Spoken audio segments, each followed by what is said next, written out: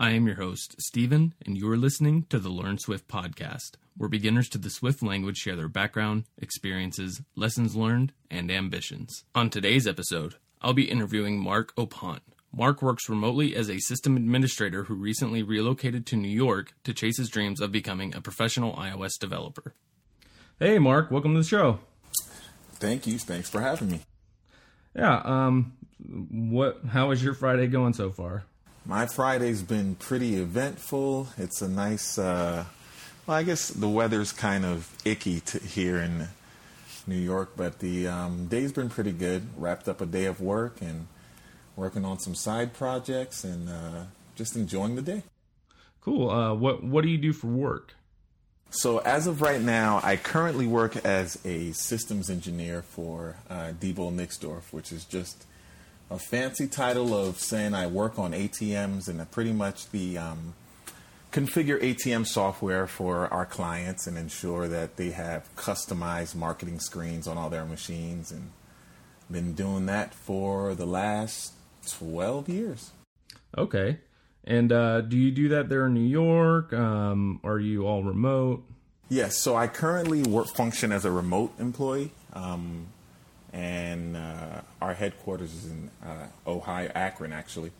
And so I work remote, and for the most part, work from home. Every once in a while, I'll actually go into the office, but for the most part, remote. Okay. So give us your little backstory. So, backstory. Well, I have always kind of had a passion for programming and really in a means of being able to create new things, create software, create new applications. I've kind of messed around with it early on in college, and ironically enough, when I first started I was first introduced to programming, it was not too tasteful. I actually hated it because of the way it was presented to me from a collegiate perspective. At the time, I don't know if it was like an intro to Java course that I was taking, and the concepts, the way it was, at least the way they were being presented, was more from a, well, here's how you set this up, here's how you set that up. Now build a program that's like the cafeteria example, where there's these groups of students in a cafeteria. They're going to grab this using stacks and queues, pop this, push that, so on and so forth. And but there wasn't any practical examples that you'd work on, at least in some of the college courses that I took, and that kind of drew me away from it because it was more about compilers, which is good information, but there was nothing to really draw you to it. And so for that, I kind of strayed away from programming for a while. And a couple of years ago, I decided to buy my first Udemy course, and I got bit by the programming bug, and I've been doing it ever since. Okay, what was your first Udemy course? The first course, it was the Complete Web Developer course by Rob Percival. Okay, I have that. I have not done anything with it yet. It's an awesome course. I'll go through, every time they have their little $10 sales or whatever, I'm like, it's $10. I mean, and of course, they do them all the time. So it's like, that great marketing campaign on their part, really, Absolutely. though. Because I tell you, like, I have, I don't even know. I'd have to look at my phone, but at least 10 courses, and I've probably only done 5 of them, if that. Yeah, for me it was, I just saw it as an opportunity because I had already started a part-time business of doing like small websites for small business owners in the Orlando area. Okay. And I wanted to be able to increase my skills to really learn the full picture of web development, as opposed to just maybe initially just using the WordPress platform and kind of like click and play and just drag things in. So that's really why I took the course, really just to become more proficient. Okay. And I absolutely love the idea of giving a computer instructions and having it do something with those instructions. Yeah, that's definitely one of the things that I like as well. See, especially whenever you kind of hit that first wall and then you figure out the solution, or, you know, it might not be the best solution, but it's like, oh man, that's so awesome. It just did what I told it to. Yeah, absolutely. Yeah. So, when did you get to iOS and Swift? I got to iOS and Swift roughly, it was early 2015. Late 2014 is when, because I bought the course late 2014, and I started kind of just going through the different motions. See, the thing about Udemy is, and the great marketing on their part, like you buy one course and then all of these other courses get thrown in your face. And it was just like, I saw this, Rob Percival also had at the time it was, I believe it was iOS 9. So it was, late 2015 actually. It was iOS 9, and it was like, hey, get this, since you've already bought my web developer course, why don't you get my iOS 9 course, and it's only like $20. And I fell for the trap. I said, you know what? This will be interesting. Let me try it out. And I instantly fell in love with iOS as opposed to web, only because I had an iPhone at the time, or I had an iPhone, and it was just like, okay, well, if I want to build iPhone apps, I can build something that's tangible right here in my hand. And I just love the accessibility that came with it, and the fact that it was so focused that I decided to just keep pursuing that goal, and I've been working with Swift ever since. Okay, so what's your goal? My true goal right now is really to learn everything I can about mobile development. I guess software development as a whole, because I really want to be able to really master the skills, mostly so I can teach. I have a passion for being able to help those, especially those who may not be as empowered. Okay. And I really I feel like in order for me to be able to serve my community the way I want to, I have to come from a position of knowing what I'm talking about. Right. So that kind of really forces me to kind of keep pushing the envelope and learning as much as I can, so I can build great products, one, because I eventually want to be able to do this, full time on my own. I don't mind working for a company and things of that nature, but just the idea of being able to kind of freelance and build products for folks at your own pace and your own schedule is somewhat attractive. And I just feel like the more I learn, the more help I can be. Okay, so so you used Udemy or Udemy or however you pronounce it. Any other methods that you've been using to learn? Are you mostly using documentation now? Do you have any other kind of, let's say, like books? So I have, after I took the Udemy course, I decided that I had completed the iOS 9 course. And one thing I'll say about the Rob Percival course was I think from an instructional perspective, I mean, the content was bar none very. I love his approach to teaching, but I think the only thing I had maybe wanted more was the design aspect of designing apps, and there wasn't as much design in some of those apps. So through the process of taking Udemy courses, I came across DevSlopes, Marc Price. I've taken his. I've taken quite a few DevSlopes courses. I did their iOS 10, and I did their Node course. I started on their server-side Swift, and I didn't get too far into server-side Swift, but yeah, very familiar with them. Yep, and so I decided, partially when I first signed up for my first DevSlopes course, which was the iOS 9 from beginner to paid professional, I said I wanted to take the course mainly to test myself. So the idea was, I'm going to buy this course, And instead of actually implementing the apps, I'm going to see if I can guess what the instructor is going to say while watching the videos as a way of testing my knowledge, because I had already completed Rob Percival's course. That's interesting. That's I don't know if I ever would have expected somebody to say that. That's pretty cool. Yeah, I just wanted to, because you just want to be able to really test your knowledge and see if you actually retained any information. And so the first reason I took the course was just for that. I just wanted to really see how much I could actually process and how much I could do without any sort of guidance. Because I feel like if you can do it without guidance, then you've learned it. You might not have mastered it, but you know it enough to kind of do what you need to do. And I ended up, falling in love with just the way Marc Price kind of delivered the content.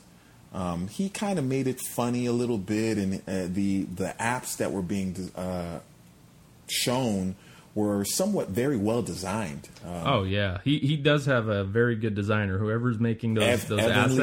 Evan Long. Okay. Yeah, yep. And Evan's awesome at doing what he definitely does a great job at putting those assets together. I believe he does a majority of them, if I'm not mistaken.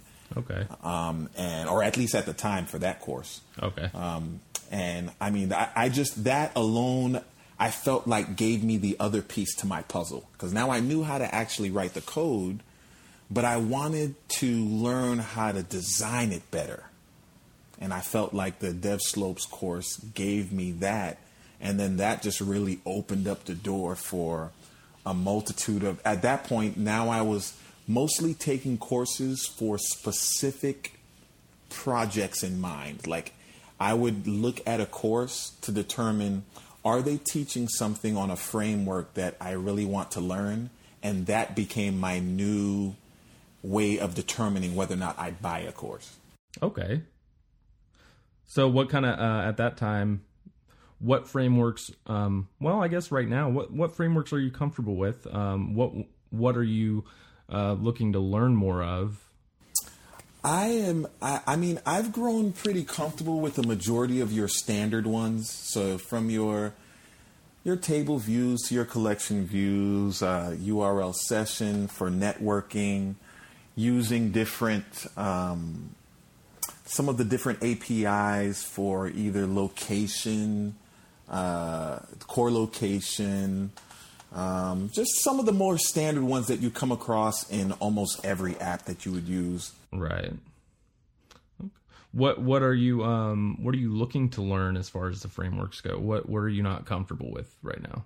I think for me, learning how to handle, one of the things I'm working on now is really kind of the whole asynchronous programming sort of things, like being able to handle asynchronous type of calls and doing things where it's not necessarily guaranteed on when you're going to get a response back. And I think kind of understanding that piece of things is where I've been kind of doing some research on. I know that there's a framework out there, I believe it's called Promise Kit, that kind of helps you deal with things like that. I've heard of Promise Kit. Yep. I do not know what I know promises have to do something with asynchronous programming, but I like, as soon as I see the word promise, it's for some reason my brain just like short circuits, because I've seen it with like node development related stuff, because yes. Anything with the web needs with JavaScript. Needs to have, yep. Mm-hmm. But how, I'm guessing that would just work client side as well on the on an iOS application. Okay. I think of promises like similar to callbacks when you're in essentially within an app where you execute some code at a particular point where it's like, hey, I'm going to execute this at this time and point. And that's kind of where those type of things come into play. And I just wanted to learn that only because a lot of times I pick my learning based on what I notice are the common buzzwords around kind of the iOS community. There are certain times where you'll kind of see certain words pop up often with certain types of apps, whether it's because a framework was just recently released, or it's gotten a lot of love by the community. That's kind of how I determine, if there's a lot of buzz around this, maybe I should look into this next, because maybe if I get a project or work on something, I might need to use this. So it makes sense to learn it. Okay.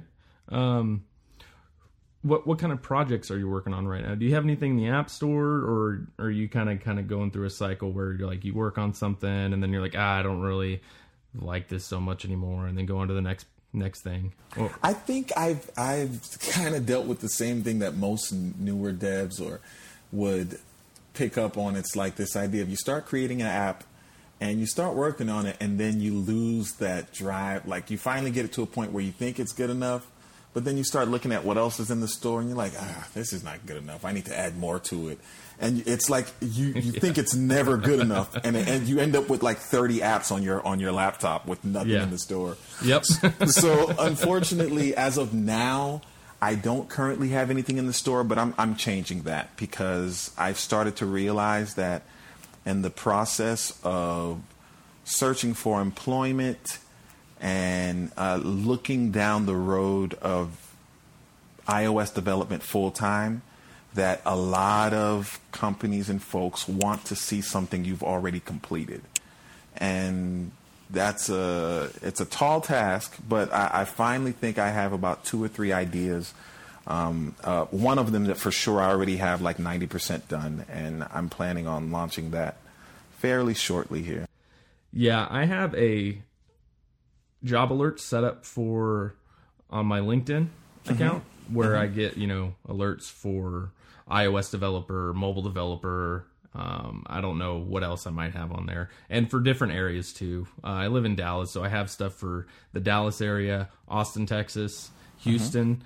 Houston doesn't have a whole lot. Seattle.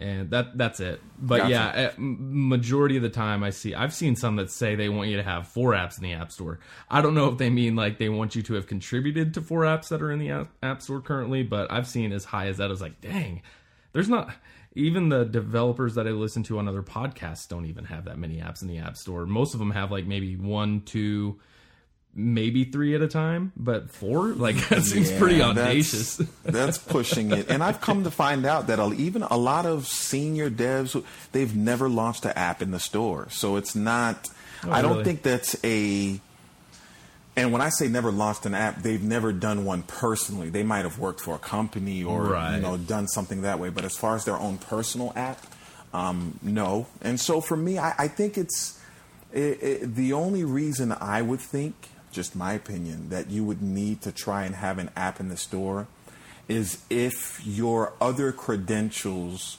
don't hold enough weight to get you past that point. So if maybe you're not a computer science major, or you haven't worked on this for years on end, or you're not coming from another programming background where you've been programming for 5-10 years, right? Then I feel like that gives you a leg up, because it's essentially proof of your work. Yeah, and it makes me wonder too how much of it is resume based and how much of it's performance based, insofar as much as even getting that first phone interview.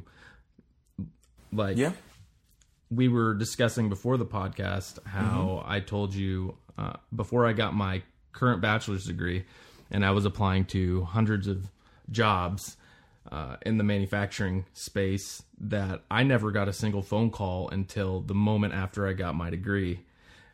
Like, I got 3 phone calls after I finally added that bachelor's degree to my resume. It blew my mind, like how that happened. But my experience was kind of weak. I had started on the manufacturing floor and kind of worked my way up, and I had only been in that position for about a year. So my employer thought I was talented, yada, yada, yada.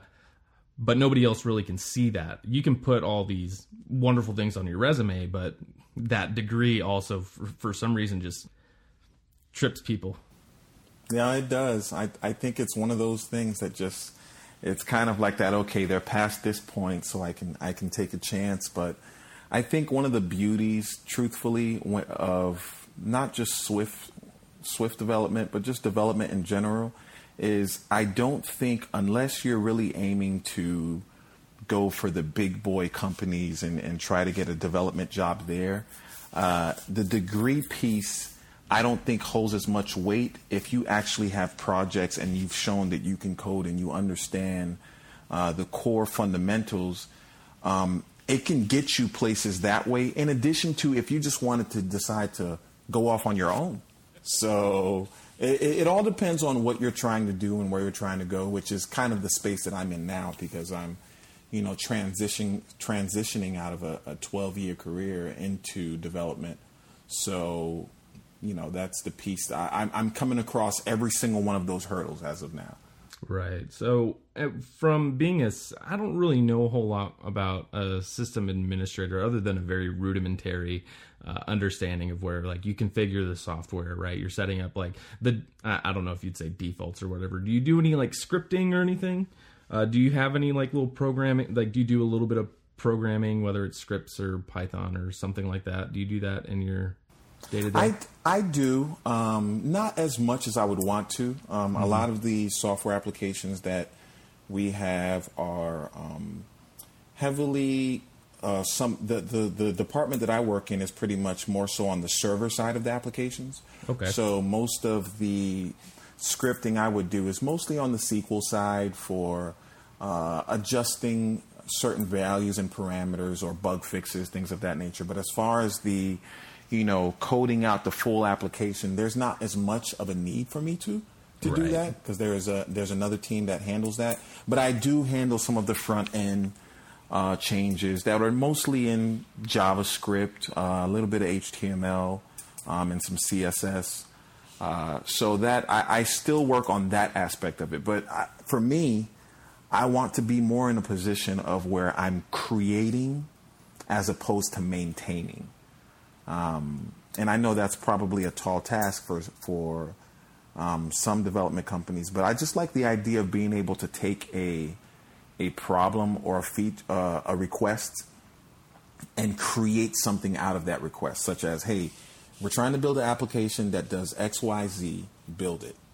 To me, I love the freedom that comes with that, because at the end, you have something that you have essentially created that solves multiple problems, in addition to being able to have the satisfaction to know that you can add features to it, you can remove. It's just, to me, there's only but so many jobs where you get to do that. So the thing about programming is there's so many different avenues and different applications that, from, like you said, from scripting to whether it be Excel or it be mobile or Internet of Things. It's just, there's so many different applications that you can use that are just, that to me make it as more attractive now than it probably would have been before. Plus the tools have gotten better. So yeah, they really have. yeah. The tools are made much easier, and they make your life a lot easier as a new programmer. I don't think Stack Overflow existed when I was 15. I think we barely just had cable internet around that time, and it may not even been around for, I don't even remember, but the internet was still, this is pre-2005, so there wasn't a whole, like, YouTube didn't exist, it wasn't Web 2.0 yet. Right. No, I trust me, I remember the net zero dial-up days. Yes. So I'm quite familiar with that. Oh, Net Zero. Net Zero. Yeah, I forgot about Net Zero. It makes Netscape, Navigator. Yep. Oh man, I remember 28.8K modems. Oh man. The first my parents had, they especially back in the 90s. People were really wanting to get their kids on computers, like, this is the future. We need to get our kids on computers, otherwise they're going to be left in the dirt.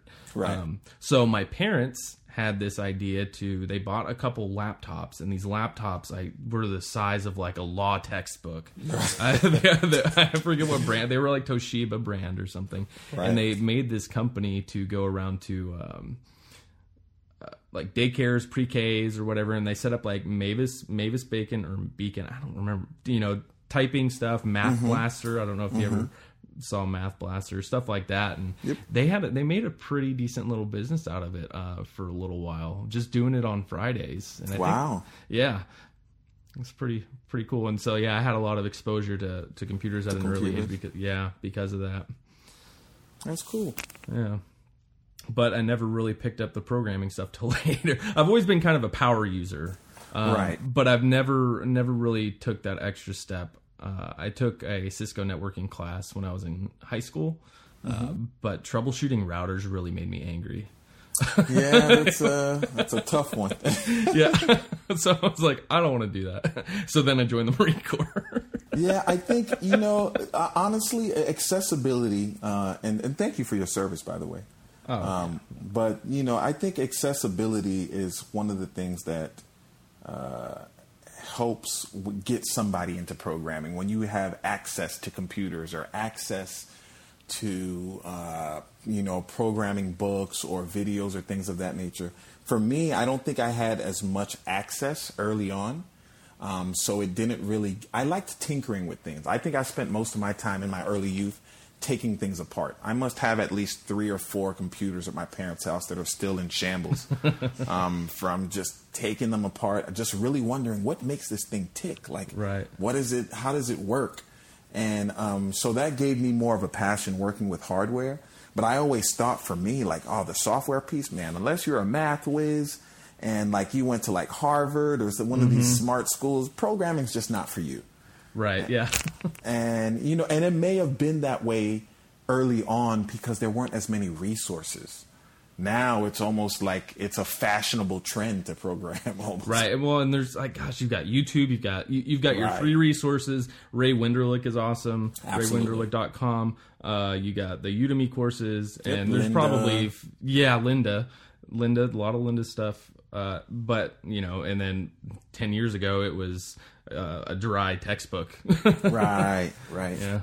And then when you were talking about Marc Price, one of the things that I really liked about his course is that he showed when he messed up all the time. I don't know how many, like, if it wasn't for Marc Price, I probably would have spent a lot longer trying to figure out why this IB outlet was crashing my code. Right. And I actually appreciate that sort of approach because he made no sort of excuses for this is real development. This is what you're going to come across. You're not going to know the answer all the time. And to an extent, I'll say Rob Percival did that because he also showed the way of here's the task at hand.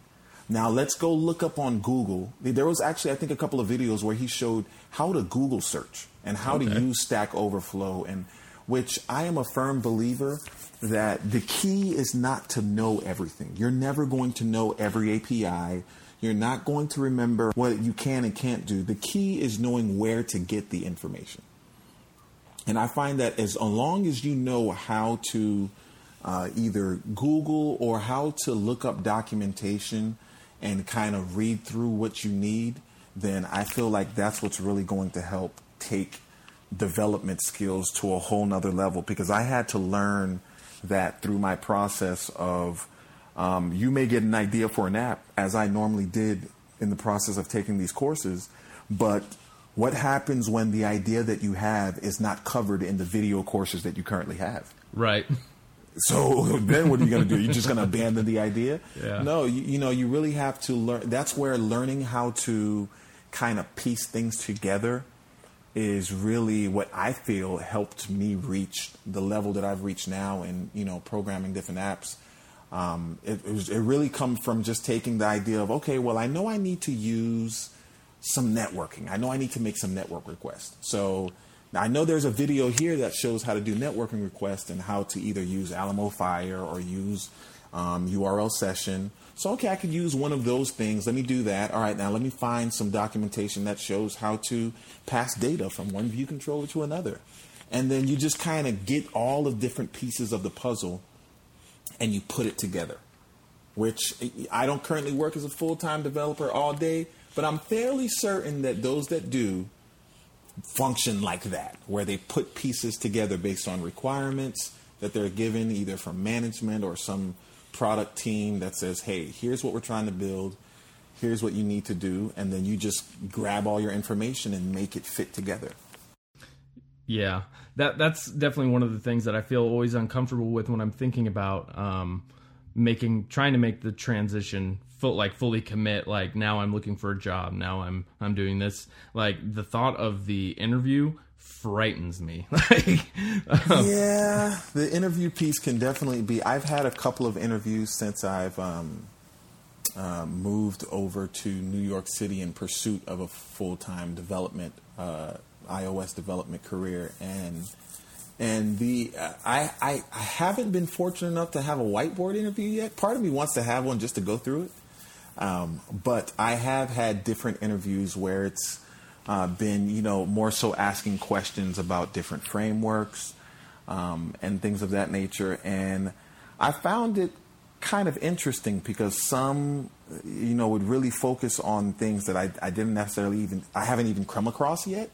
And then others, it was more so, well, tell me why you use this versus that. Okay. Use this framework versus that framework, and kind of talk through that. And that actually worked out. For me, anytime I left an interview, my homework was always going to research what I didn't know. Will you give an example of something that they brought up that you didn't know? So there was one interview where someone asked me, one of the questions was something like, what is the UI responder tool chain, or something of that nature?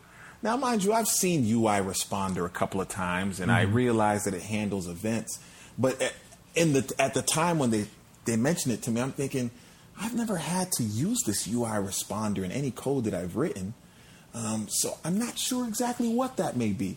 And that was something that I had to go back and kind of review and say, okay, what role does UI responder hold, and how do I use it, and things of that nature, which there really wasn't a way for me to quote unquote implement it. It was more so one of these, a subclass that you inherit from in order to handle certain things, certain events within your app, so to speak, like button presses. Okay. Or things of that nature. But that was like a question that was mentioned. And sometimes, during the interview, you just lock up sometimes. I found myself kind of freezing on things that I knew I knew, but at the time I was drawing a complete blank. Like, one question was like, what is operator overloading? And where would I use that, things of that nature. I know I came across it at the time, but for the life of me, I'm thinking operator overload. And mind you, obviously, you know what an operator is, your plus, your minus, your equals.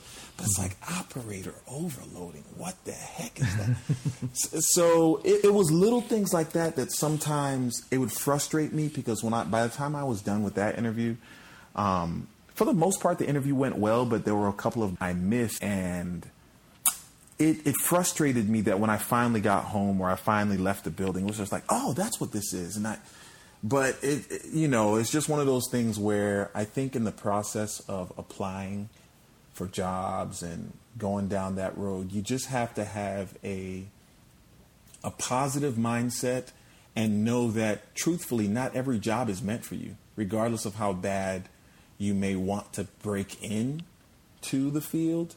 That everything really happens for a reason. And when the time does come for me to transition into the role that I want to be in, it'll just happen. And I can't fret too much on like missed interview questions or things of that nature.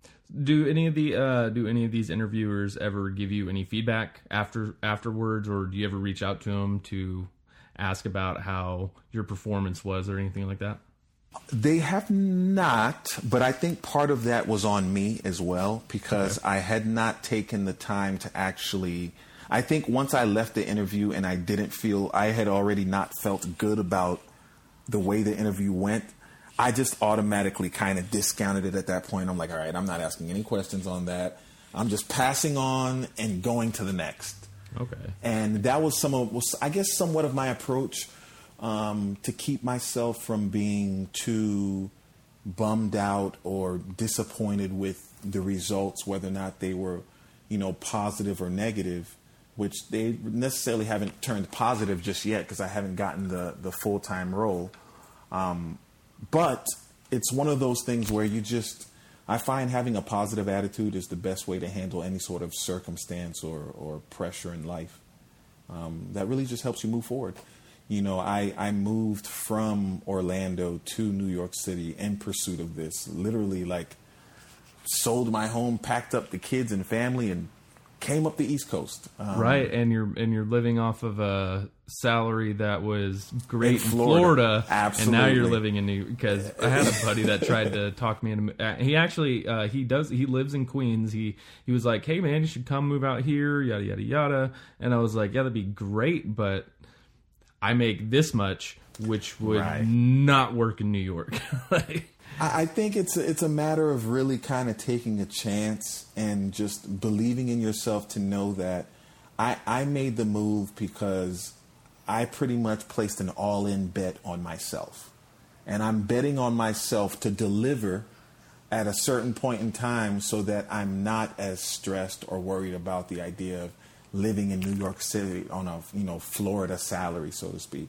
Right. And that takes a lot of courage, man. Kudos. I would not have the stomach for that. I get way too stressed out thinking about that, but I applaud you, sir. That is very impressive.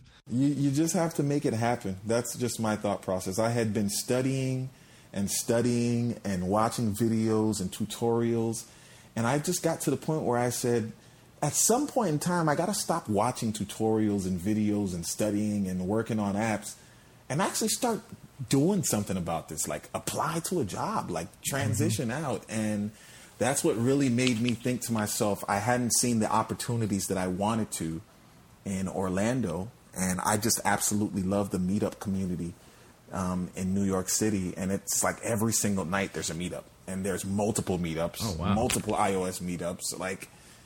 So it fueled that passion that I already had for iOS development and even some web development, that I figured, I need to put myself in a position where there are other people around me that can help fuel into my passion, as opposed to just kind of holding this wonderful thing in by myself, like in Orlando. And that's not to say that Orlando didn't have devs, but there definitely wasn't as much of a community for development as there is in New York City. Right. So speaking of meetups, you're the organizer of Learn Swift Queens, correct? Yes, that's correct. So what was that process like, getting that up and running? Did you work with Garrick? For anyone that doesn't know, Garrick is the host of the Swift Coders podcast and the founder of the Learn Swift City.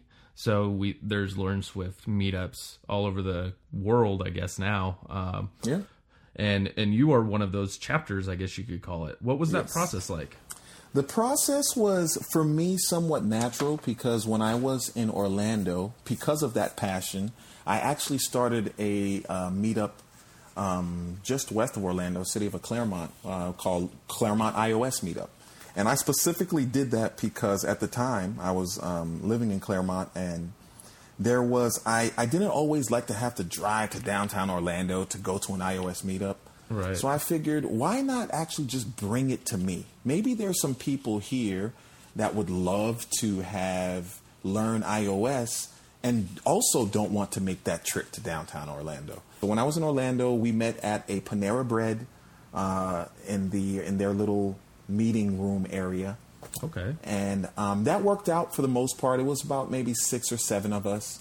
And it was a nice kind of comfy sort of ask questions and that sort of style meetup, where it was more workshop based as opposed to presenting. Okay. And that worked very well. And I think if I was still in Orlando, I would have gladly kept that up. But it got to a point where I wanted to actually learn some more myself, and that's where my move to New York happened. And being a fan of the Swift Coders podcast, I just happened to answer the appeal that Garrick put out in one of his episodes. He was like, "Hey, if you want to start up a meetup, get at me, and I will walk you through and help you through the process." And I think that kind of motivated me to say, you know what, I don't see, in New York City there are a ton of iOS meetups. And a lot of them are very large, but they're all in Manhattan. And that's all fine, but it was a similar sort of deal as to what I was dealing with in Orlando, where I wanted to be able to cater to the community that was more local and that didn't want to travel all the time to Manhattan for a meetup. And so I decided, well, why not start Learn Swift Queens? There's already a multitude of meetups in Manhattan, but there are very little iOS-based meetups in Queens. So I said, why not bring it here? And so far I think we started in July, and I'm just over 50 members currently. Oh, wow. Yeah, and it's growing, but it's just now a matter of being able to cater to that group and find the locations, because that's kind of the hard piece for me now, is really finding a location. Once I have a location, because for me, I have the passion to teach and I have the passion to share it with everyone. It's really just getting to that point where I'm done with the administrative stuff, the how you present the meetup, how you word it in your description, finding a location, organizing. Those are the pieces that are a little difficult for myself, only because my passion is in the teaching and sharing the information, not in the organizing. So is there anything that you dislike in regards to Swift and iOS development that you have experienced over the last couple of years that you've been hacking at the keyboard? As far as dislikes, I can't really say that I have too many dislikes, other than sometimes there's just this overwhelming pressure of just so much to learn, which I think that's with any language or any framework you try to learn or platform, that as soon as you get good, and I guess with Swift, the beauty of Swift is it's very easy to understand and very easy to pick up, but it's still in evolution. So if you are one of those folks that has started working on Swift, let's say from Swift 2 up to now, you've gone through a lot of growing pains, especially going from Swift 2 to Swift 3. Not as much from 3 to 4, but so as a developer, as you're starting to get familiar with certain APIs and get comfortable with things, then it's like, oh, there's a new way to call this now, and you go about doing. So I think some of those are growing pains, but they're good growing pains, because if you're able to learn it and really kind of get to a point where you use it often enough, then it doesn't become as hard, in my opinion. I think it's just a matter of, consistency. My approach towards learning Swift has always been there. So for me, there's no silver bullet for learning Swift. In my opinion, variety is what works the best. I will try and watch at least 5 different videos on table views, or read up 5 different Medium posts, so that I always have because within those 5 pieces of information that you read, whether it be a video or a post, there's going to be a different approach and a different way of presenting that information.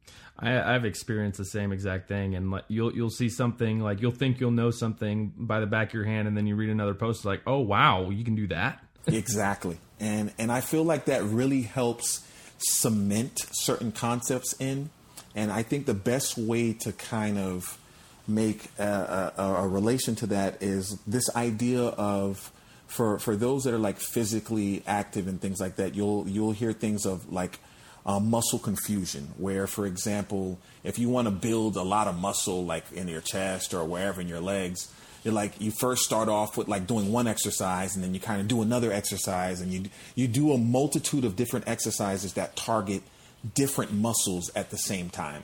And that brings out faster results.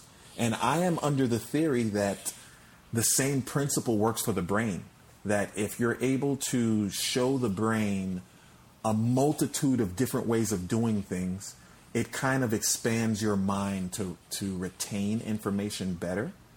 And it also gives you flexibility, so that when you're looking at other people's code, whether it be an open source project or a video tutorial online, it doesn't completely throw you off, because you've seen I could, call a delegate this way, or I can just use the UI and connect my delegates that way as well. So it's just variety is what I tell most folks. Like, try to watch at least the same topic, 5 different sources.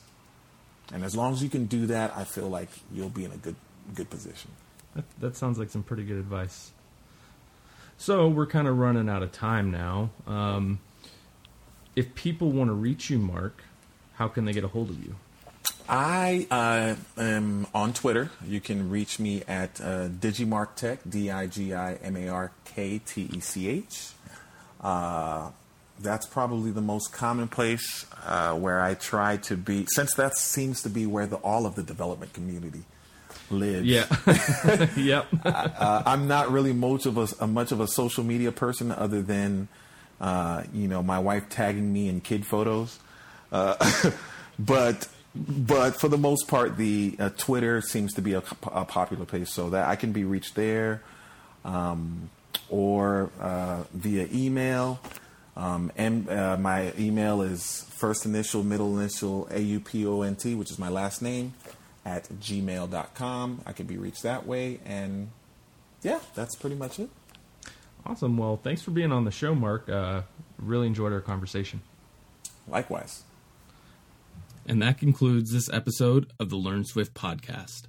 I hope our discussion left you feeling inspired and that you're not alone.